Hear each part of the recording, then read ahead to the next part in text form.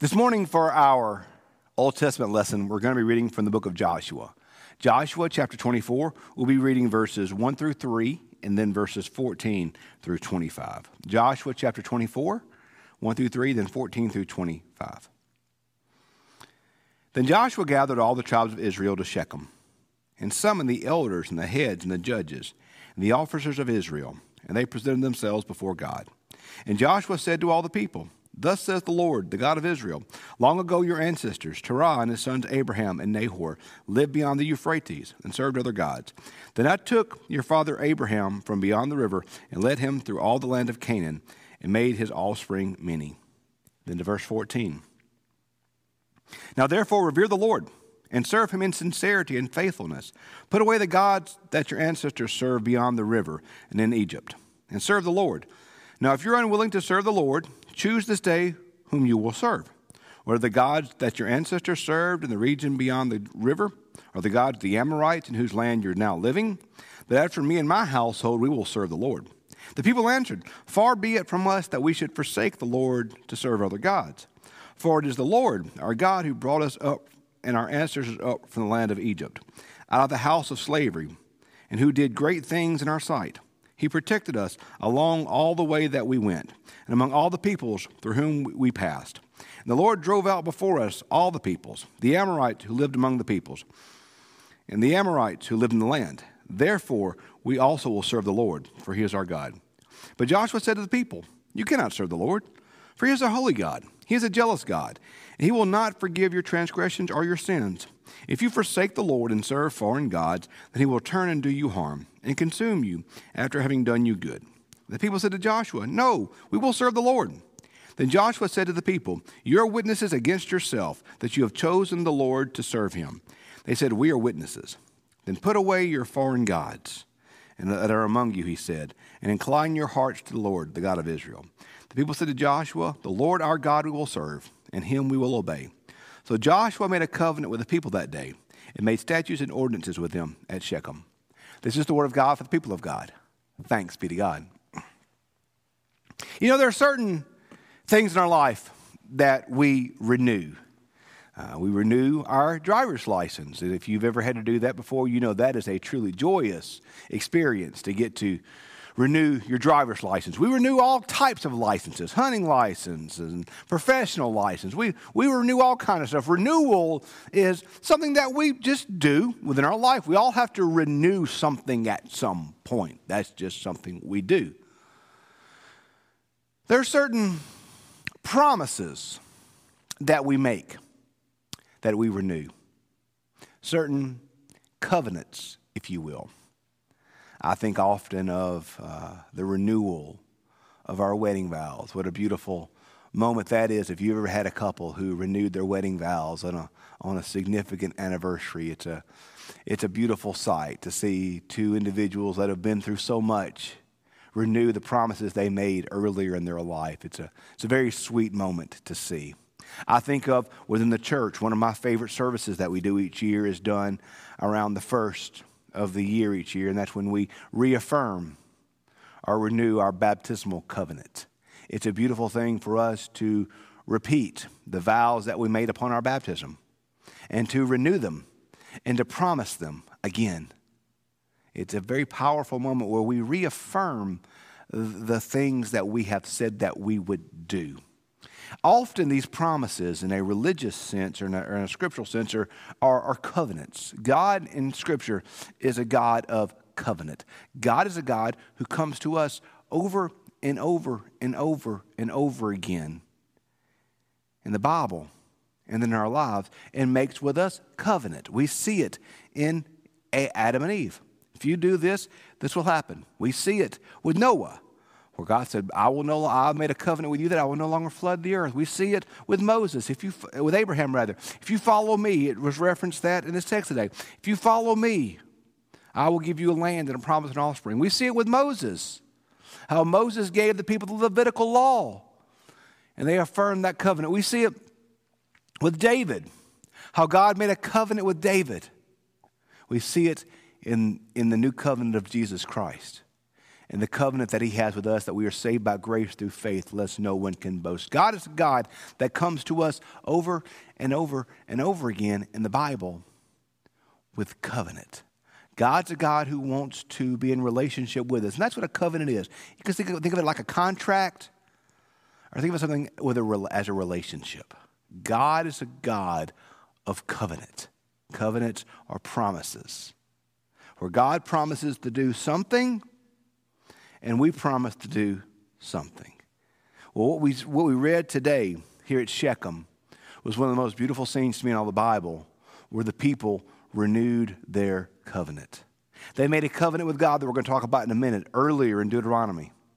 But now they're renewing this covenant, if you will. This is, if you will, they're renewing their wedding vows, if you will. They're renewing their baptism, if you will. They're renewing this promise that they made to God and that God made to them. And that's why it's interesting, you read the text, you see Joshua push them and say, whoa, no, hold on. Don't just rush into this. Think about what you're doing. If you ever look at a marriage ceremony, the very first part of the marriage ceremony is called the Declaration of Intent, where the preacher says, okay, guys, you sure you know what you're doing? For richer, for poor, and all this business? The first part of that wedding, the first part of the wedding is not the vows. It's what's called the Declaration of Intent. It's where you're declaring, hey, I'm going to do this. No matter what happens, we're going to do this. Joshua's pushing the people here. Hey, you say you want to worship the Lord? Okay, but you can't do it because he's a jealous God. He's not going to play around with these things you're doing. This is for real. This is serious. Do you know what you're doing? He was like, no, we want to do it. He's like, okay. Then let's set up these statutes. Let's set up these witnesses. And Shechem becomes a sacred place for the people as they renewed their covenant vows with God. They renewed their wedding vows. They reaffirmed their baptism, if you will. They made this promise to God again. One of the things that Joshua talks about here is this concept of idolatry. And that really is the crux of the Israelite relationship with God. That's the first of the commandments, to worship God. That this notion of worshiping God and God alone is a big deal to God, obviously. Idolatry is an interesting thing to think about. Because I want to unpack for you right now exactly what idolatry meant in the Old Testament. We think of idolatry, and we think of idolatry in terms of the bronze statues. I think for many of us, the typical idea we think of idolatry is that of the golden calf, where Aaron takes their golden rings, their bracelets, and melts them into a golden calf and kind of parades around with a golden calf, and they all fall and worship this golden calf. That's what we think of as idolatry. And by the way, let's be clear, that is idolatry. That's exactly what idolatry is. They are worshiping a false god. But I want to take a moment and talk about exactly what is driving idolatry. Why do you think the people are like, hey, let's take our golden earrings, let's take our golden bracelets, and let's make a false god and worship that? Why would they do that? What is that about? Why does idolatry plague the people all throughout the Old Testament? If you look at the entire Old Testament, idolatry is one of the things that's a constant thorn in the side of the people, a constant failing of the people, a constant way they messed up. What is that about? Well, it's very interesting in here. It talks specifically about the Amorites and the gods of their neighbors. The typical god that the Amorites worshipped, the typical god that the Israelites would fall into idolatry with, were a group of gods called the Baals, B-A'-Al, or Baals. We often call them Baals, but Baal is also the pronunciation of it. And this was a class of Canaanite god, if you will. There really wasn't just one god, but it was a grouping of gods. And these gods were responsible in the Canaanite religion for two main purposes. The Canaanite religion was almost kind of like Greek mythology and Roman mythology, where certain gods were responsible for certain things, if you will. These Canaanite gods here, these Baals, these Baals, they had really two major overarching things they were responsible for, if you will. One was fertility, and one was the harvest. Well, fertility in that, or any context, is an important thing. Because if you're not able to have children, you won't have offspring. Your genetic line will cease. You won't have descendants. You won't have people to follow after you. Your line will cease. Fertility is a huge thing. Think about how many people in Scripture struggled with barrenness.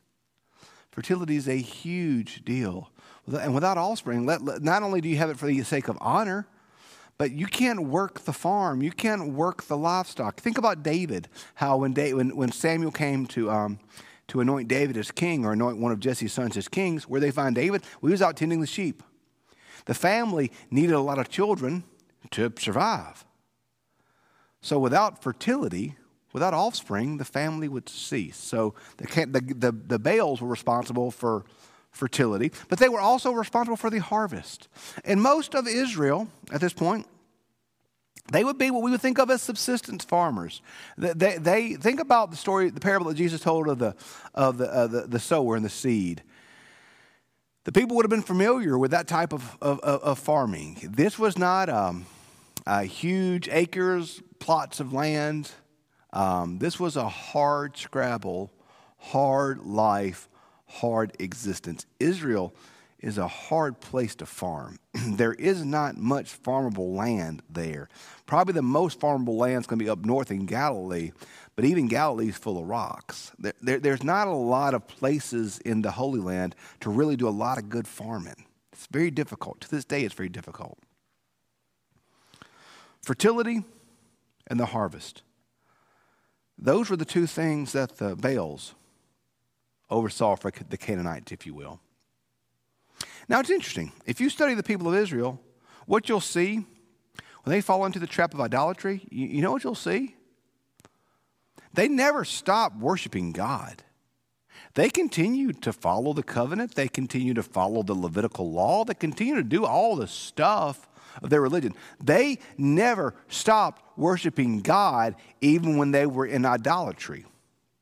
What they did was they worshiped God, and they would worship these Baals. Well, why is that? Why is that? Well, think of it this way.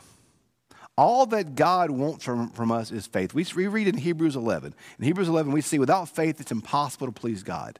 God demands of us faith. Faith is the path to please God. If we don't have faith, we can't be in a relationship with God. Faith is the key. Without faith, we cannot please God. It is impossible to be in a relationship with God apart from faith. That's all God wants from us is faith. Faith is that beginning point, and faith is the transformative point where everything else falls in place and falls in line. God demands, God desires, God wants that we have faith. That is the beginning. And faith is to trust God with everything. To trust God with all of our life, all of our family, all of our salvation, all of our eternity, is to lay our life completely before God. Romans says that we are a living sacrifice, laying our life, laying our all down at the altar before God. Trusting in God completely and totally. Idolatry says this: yes, God, we trust you. Yes, God, we trust you to take care of us. Yes, God, we have faith in you. Yes, God, we believe in you. Yes, God, you are our hope and our salvation. But just to be safe, just to hedge our bets, just to cover all of our losses, we're going to worship the Baals too. This is a hard life out here. We know the Baals aren't really God. We know they're not you, God. We know they're not God. You're God. We know that. But just to be safe, we're going to worship them too. Idolatry at its heart, it's about the people not fully trusting in God. They don't fully trust in God to take care of them. They don't fully trust in God to provide for them.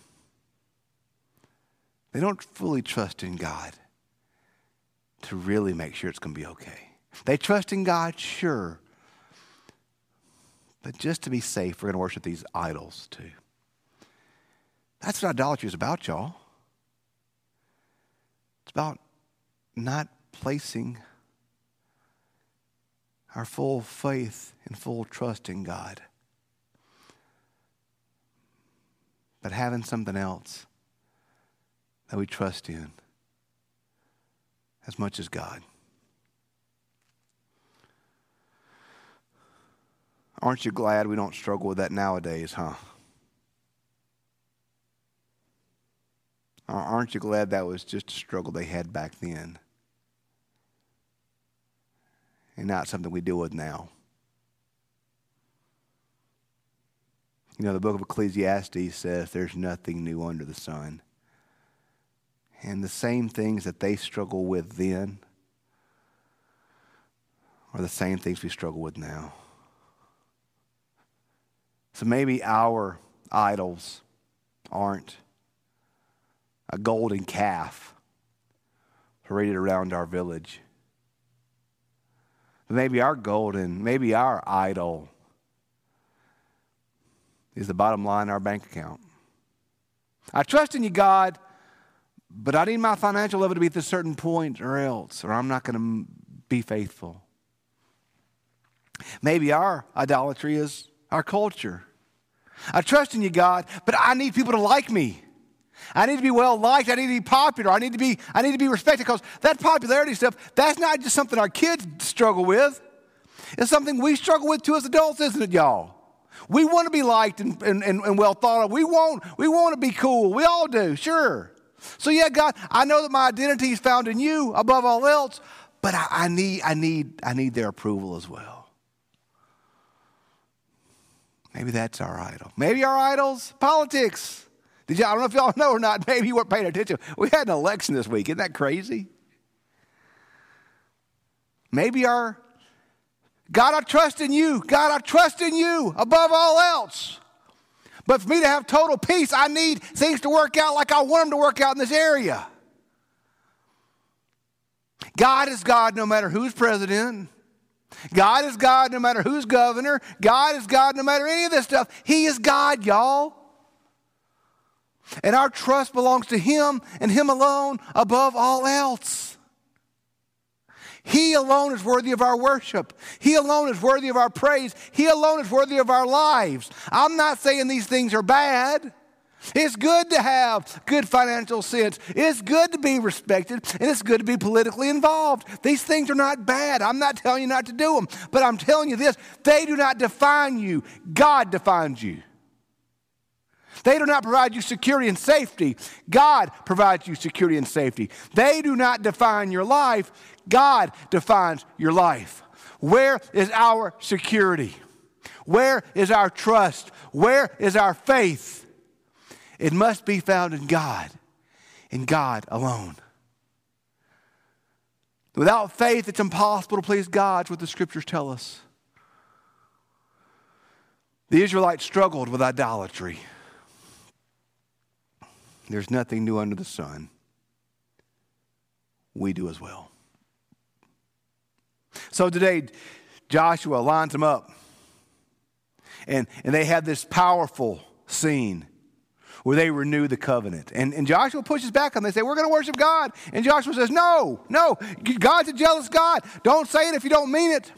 Don't say it just to be nice. Don't say it to impress me. Don't say it if you don't mean it. God's a jealous God. Don't tell him you're going to be faithful if you don't intend to. He pushes back on them. They say, no, we mean it. We're going to worship God. We're going to worship God and God alone. We mean it. He's okay. They draw up the contract. And they renew their vows. See, one of the original scenes that this renews is this powerful scene in Deuteronomy, where Moses marches the people through this valley. And he said, choose. There's two mountains here. One mountain represents obedience, one represents disobedience. One represents blessings, one represents curses. Choose. Choose which mountain you're going to go to. Choose blessing or curses. Choose to obey the law or reject the law. Choose. Choose which path you're going to take. Choose which way you're going to go. And the people walked through the valley. And they choose life. They choose obedience. They choose faithfulness. And then they struggle. They fall. They mess up. They get it wrong. They fail.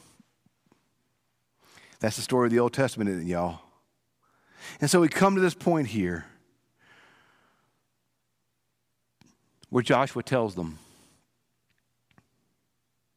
choose today. Choose today.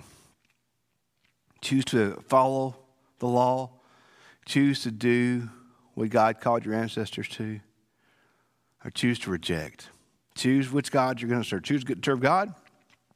Serve the gods of your neighbors. But then Joshua says, as for me and my house, we will serve the Lord. Now, we often think of this as a placard we put on the walls of our houses. That's fine. That's not wrong. But Joshua here is not just talking about he and his wife and his children, but he's talking about his clan. He's talking about his all of his family, his tribe. He's basically saying, I don't care what you do, people of God, people of Israel. Choose what you're going to do. But as for me and my house, we're going to serve the Lord. We're going to stay faithful to the promises that were made, and we are going to renew our promises to God. We will be faithful. Choose what you want to choose. But we're going to choose faithfulness. See, and that's one of those Christian phrases we use. As for me and my house, we're going to serve the Lord.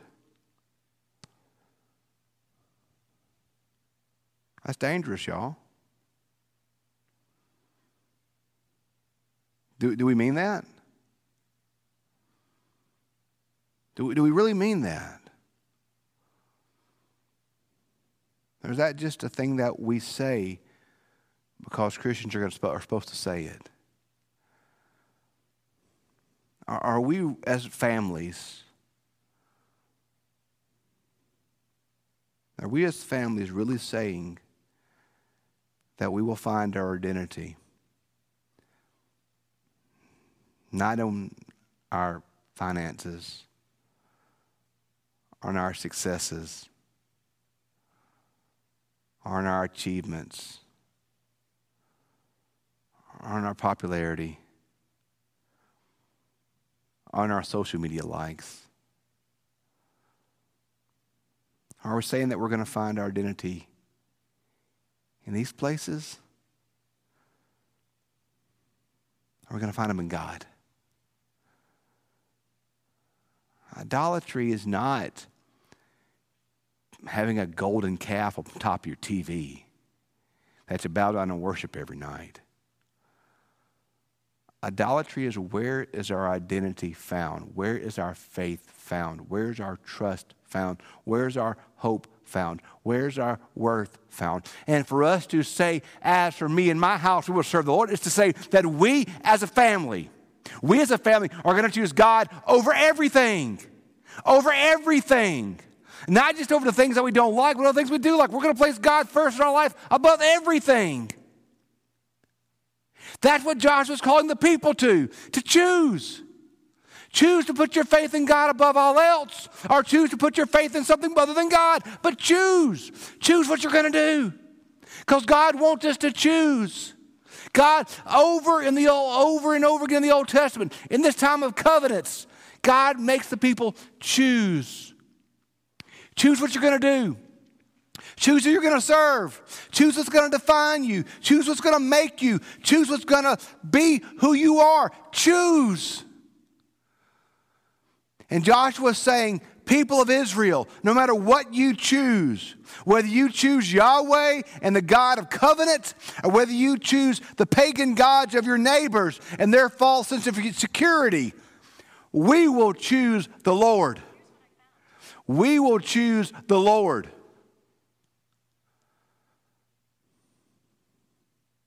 Choose.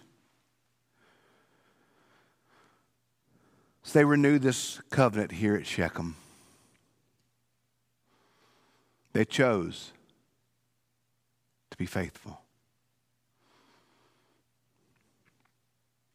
Maybe today we all need our Shechem, don't we?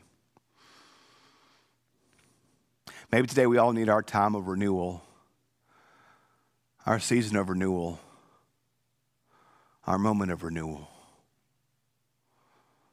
Some of the most powerful moments in my life have been moments where I've renewed my baptism, where I've come to the baptismal font and placed my hand in the water and remember that I've been marked as one for whom Christ died. And remember the promises that I made to him upon my confirmation, upon my conversion, upon my baptism. And I took upon me once again those promises that I made. Promises are made to be renewed. And maybe today you need to renew yours. Maybe we've allowed our promises to grow cold. Maybe we find our identity somewhere other than in God. Maybe we are finding our hope in something other than in Jesus. Maybe today is the day to renew our covenant. Maybe today is our Shechem. Maybe today is our choice. What are you going to do? What are you going to choose? Today, may we choose to be faithful to the one who's been faithful to us. Let's pray. Father God, we thank you for the gift of salvation. We thank you for the gift of your promises. We thank you for the ability to choose. God, give us grace now to choose to place you first in our life above all things, to renew our promises to you, renew our vows to you, renew our life in you. We love you. Let us choose you above all else. We ask it in Jesus' sweet and holy name. Amen.